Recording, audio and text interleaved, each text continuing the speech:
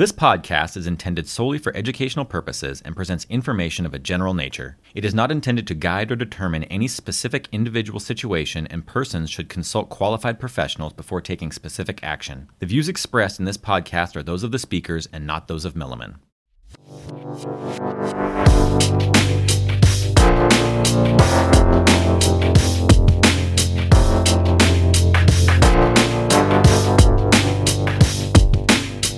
Hello, and welcome to Critical Point, brought to you by Milliman. I'm Robert Eaton. I'm a principal and consulting actuary in the life and long-term care space, and I'll be your host today. In this episode of Critical Point, we're going to talk about what everybody can't stop talking about, artificial intelligence. Specifically, we're going to kick off a series of Critical Point episodes on AI and insurance, and today we'll look at how AI is transforming the insurance value chain. With me are three of Milliman's top experts on this topic. We have Hans Leide, who's a consulting actuary focused on health insurance, and he also works on one of our risk adjustment software products. Welcome, Hans. Thanks for having me, Robert. We also have Tom Peplow. Tom is a principal and director of product development for Milliman's Life Technology Solutions Group. Tom led the Integrate product group for 5 years and is responsible for the technology strategy for Integrate at Milliman. Hi, Tom. Hi, Robert. Thanks for having me. And last but not least, Corey Grigg is an actuary and technical lead overseeing implementation of those Life Technology Solutions products. Corey, thanks for joining us. Pleasure to be here. So I want to start this series of AI and insurance and talk about how, just generally how technology has shaped our work in the past. We actuaries are no stranger to having improved technologies influence the daily work that we do, and that's bled through into our work in insurance. So one question that I think we often ask ourselves is, how do new technologies help us in our professional lives, and specifically, how do they help us make decisions? I want to flip this over to Hans Leide with a first question of how do we optimally help kind of artificial intelligence and human decision making together? We've got new technologies, and I'm curious how we might kind of do this work in our daily lives in a way that sort of improves decision making. Hans, you had some thoughts on that. Yeah, thanks, Robert. So I think it's we have been developing complicated AI models for many years, to help our clients understand healthcare risks and make decisions. There are a lot of AI models used in underwriting or other applications.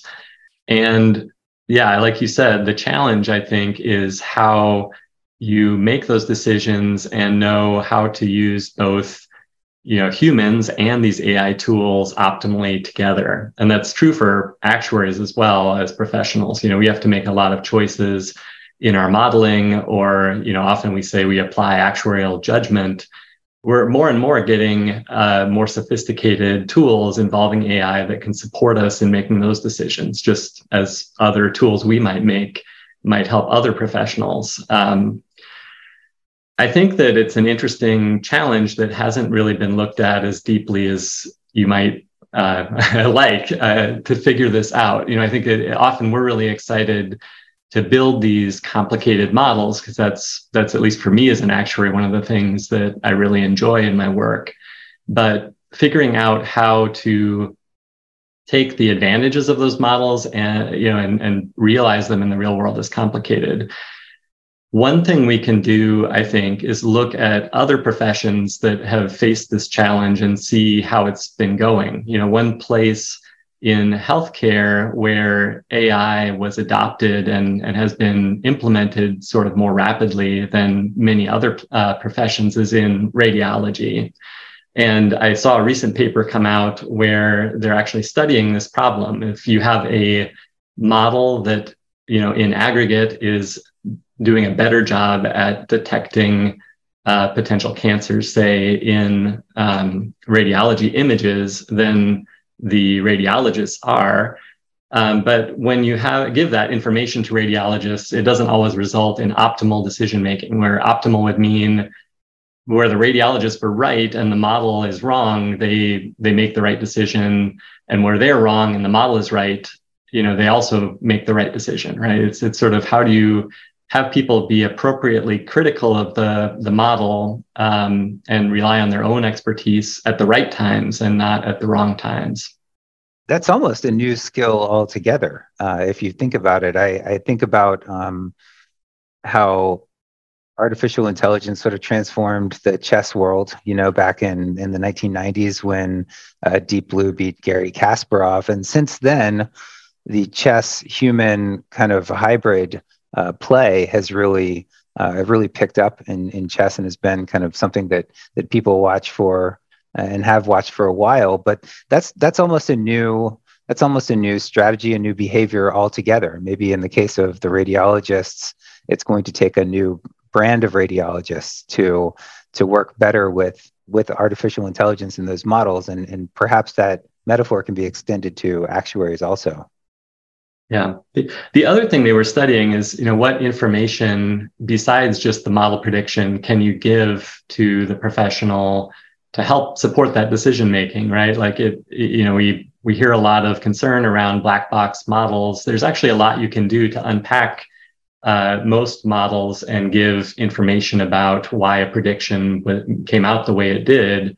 The question then is, how can you communicate that to people who are using the model in a way that actually helps them make the right decision? And I don't think the paper I saw didn't suggest that they'd figured that out yet. It just it was sort of trying to measure the impact of giving that information or not in various formats to the radiologists. So I think this is still an area where more research is needed. I think that's fascinating, and it's certainly something that I'll be watching also, as it applies to radiology. I'm sure it'll apply to many other fields, both in medicine and in practice there, and then also other professionals.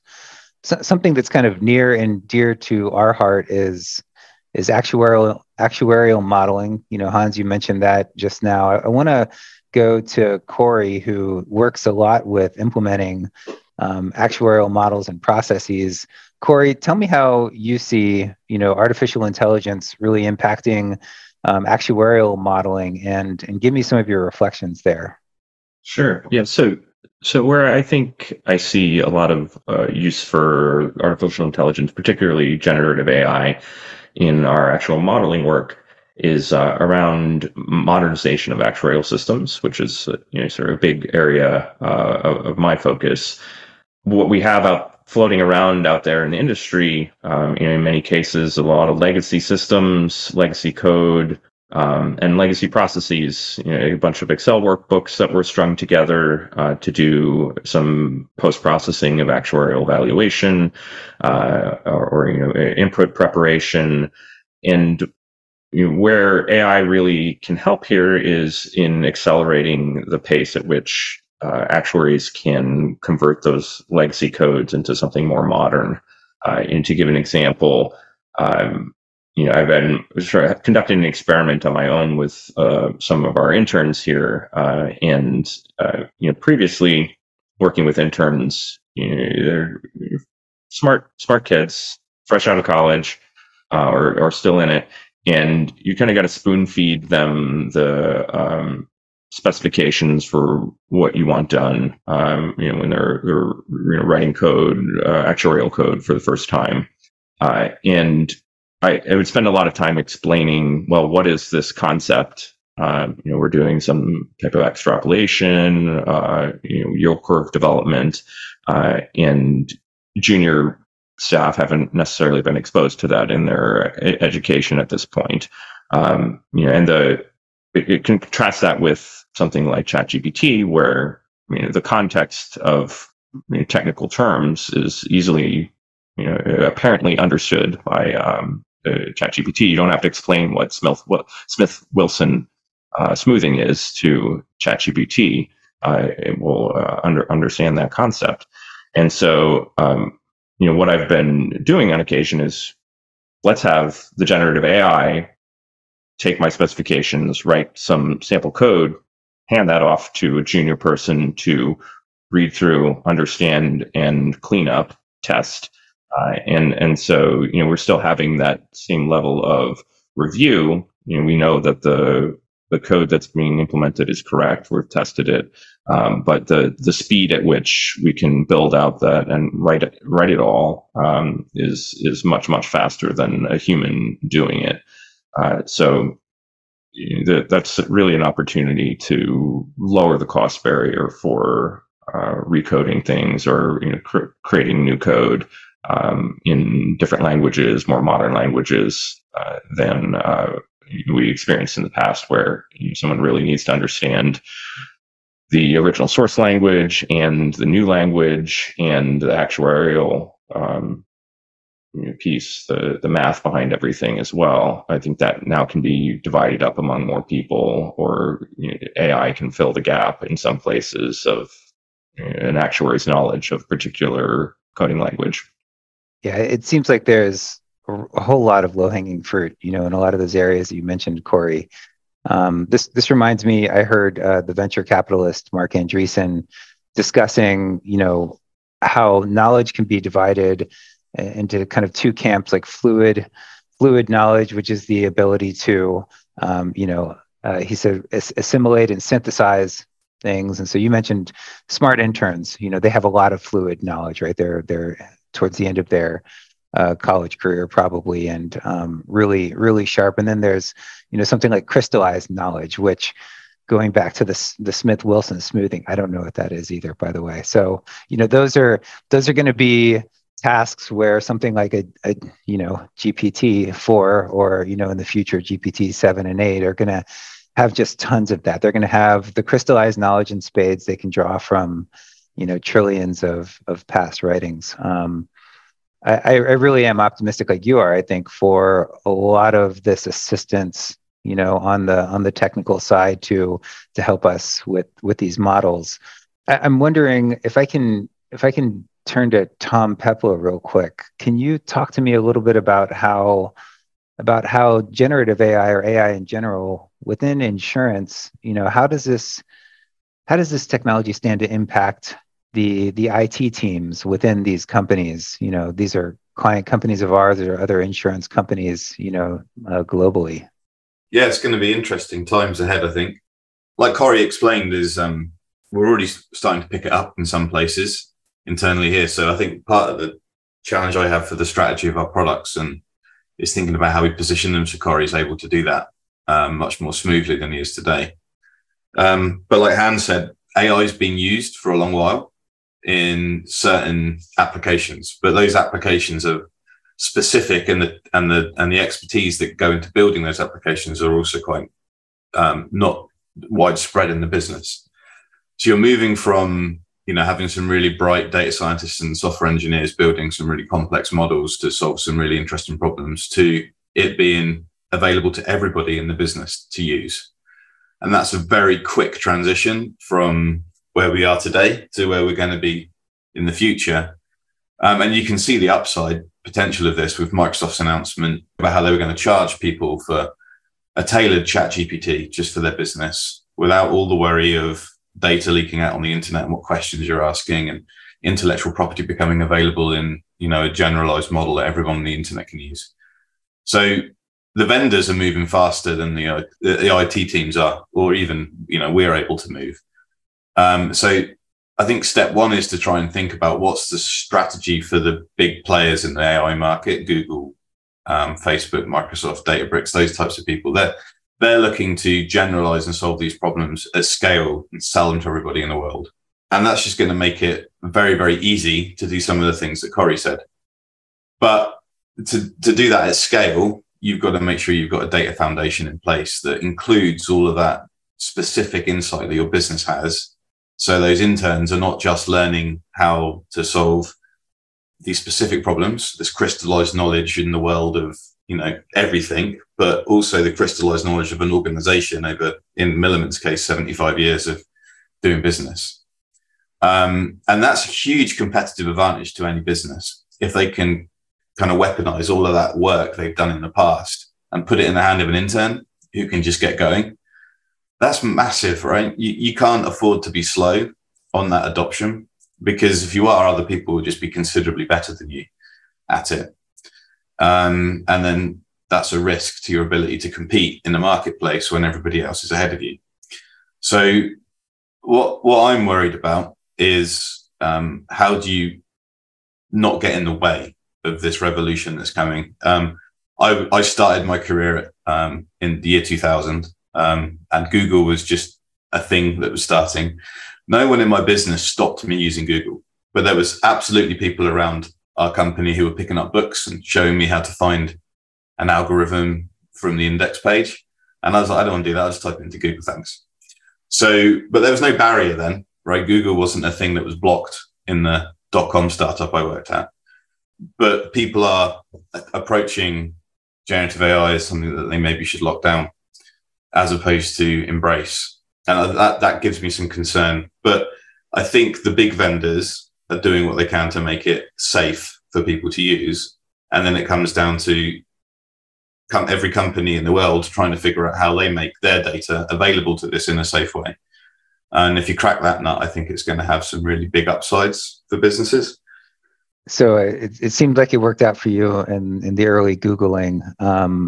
I love this point, by the way, that you made about how all of the knowledge that your business has gained over the past, decades can be kind of accrued and maybe agglomerated into, a company-specific model, a wealth of information that everyone has available to them. I think about this book, one of these business books that was recommended to me, The First 90 Days, which talks about, a lot of critical things that someone who's starting new at a company can do within their first 90 days. And one of the things that the book recommends is sort of find somebody that's been around for a while, someone with a lot of legacy information, and, essentially try to soak up as much as you can, try to understand how the state of things in the company today came to be so that you can better help the company in the future. And imagine now, everybody having, insurance company ABC's GPT, which, has in it, like all of the past valuation reports, all of the past earning calls, and, some idea on how to kind of answer questions from all of them. It's really a powerful opportunity.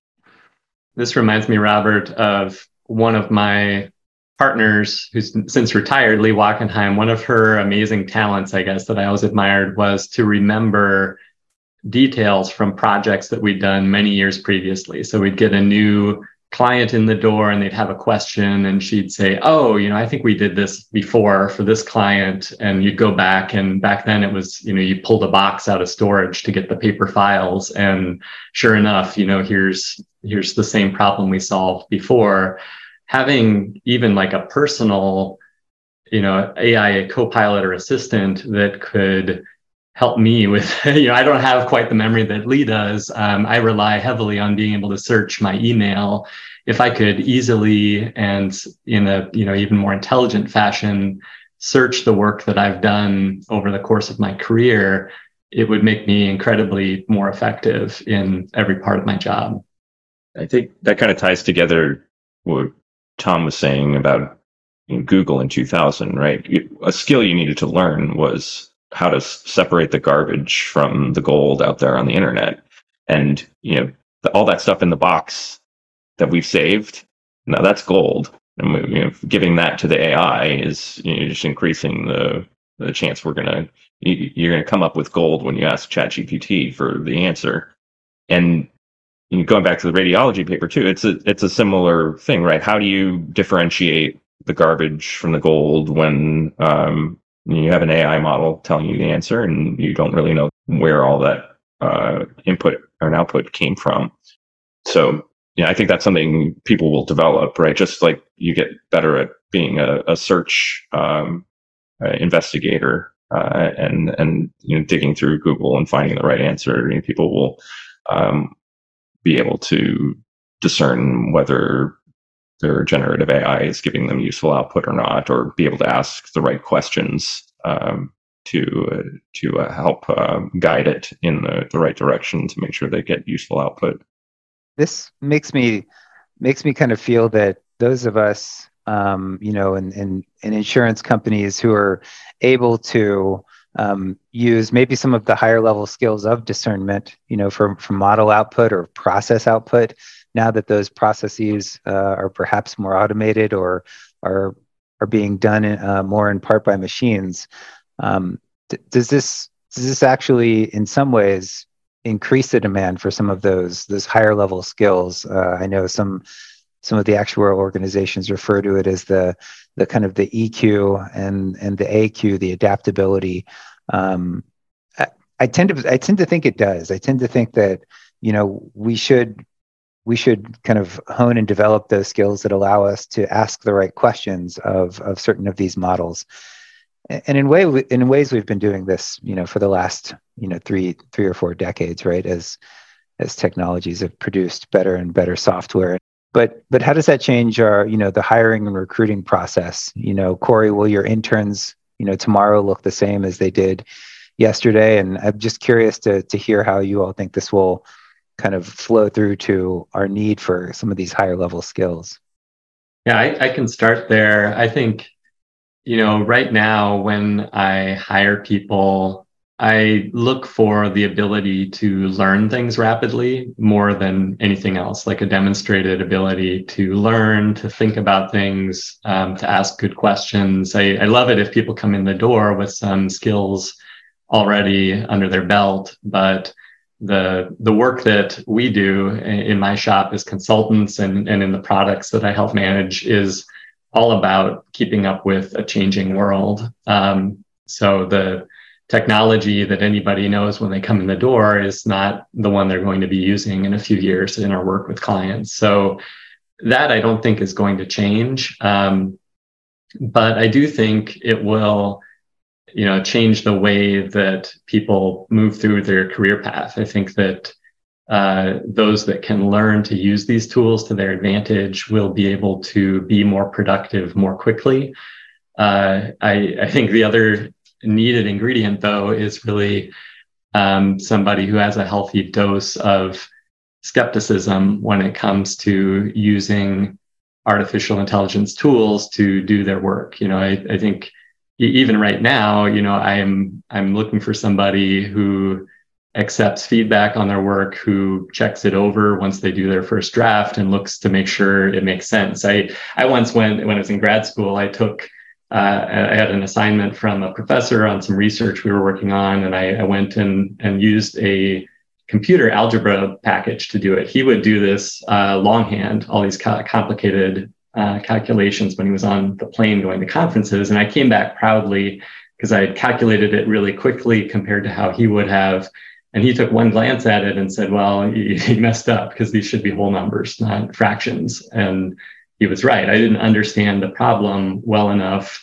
And if I had, I would have known immediately that my slick computer answer was wrong. I think we still need a human element like that. And we need to develop those skills in the next generation to make use of the tools to produce more work quickly, but make sure it's quality work, make sure we still have those sanity checks built in. Yeah, I can build on that a little bit, Hans. That I've always looked similarly for people who have learned to learn. And I do remember, I can't remember who said this, but there was someone quite smart talking about the education system's primary job is not to create professors, but to create people who can learn. And the pace of change in technology is just accelerating. It's already a hockey stick, and it's just getting more. It's just going to get steeper with AI coming out. So the ability to learn is even more important because you know past performance is not a predictor of future success, and who knows what's coming down the pike. So if you've got an adaptable workforce who are enthusiastic about change, who can embrace it and figure out how to leverage it to their advantage, then it's only good for the business. One of the interesting things I think that's going to start to happen, though, is we acknowledge, I think all of us, that learning how to be a good prompt engineer is probably going to be quite an important skill. And that's why I think it's critical that education systems don't ban the use of generative AI, because if you're not learning to use it, you're not learning to learn as effectively as you could. Because one of the things that it's absolutely doing, and as Corey mentioned, as I found out too, is it's just a really good learning aid. And if you have a critical mind, and I think one of the things that we've established at Milliman is the peer review process helps you, kind of find the gaps in your work. Like you said, Hans, the should have been whole numbers thing. As long as you've got someone who's also your set of guardrails, encouraging people to adopt this technology to accelerate their learning is a good thing. And I see the professors at universities' job is the guardrails around the students to help them leverage the technology correctly. We absolutely don't want people who are just copying and pasting answers from the internet. And there's probably some people who have passed because of the ability to do that whilst this technology is starting to be understood by everybody. But we want them to be able to use it to be able to get their answers as good as possible and start to dream up new things. Because if you think about what we want is people at the top who can evaluate and come up with new ideas and create new things. And these algorithms can't do that. They need us to do that. They need people to do that. And to Robert's point, we also need people who can communicate those ideas clearly with others so that they can see the value and help them become adopted. So I think we're going to be doing less of the lower cognitive work and more of the higher cognitive work, but we can't do the higher stuff without knowing the lower stuff. And I think a great way to learn the lower stuff faster and therefore increase your capacity to do the harder stuff is to use tools like this. I want to close on asking you all kind of an open-ended question on the general insurance value chain, from inception when a customer is first introduced to the concept of the insurance company, all the way through, the binding, the delivering of the policy, through policy administration, and finally to claim. I'd like you all to maybe provide some comments on where else you think, some of the AI that we're seeing coming down the pike are going to influence the rest of these components of the value chain.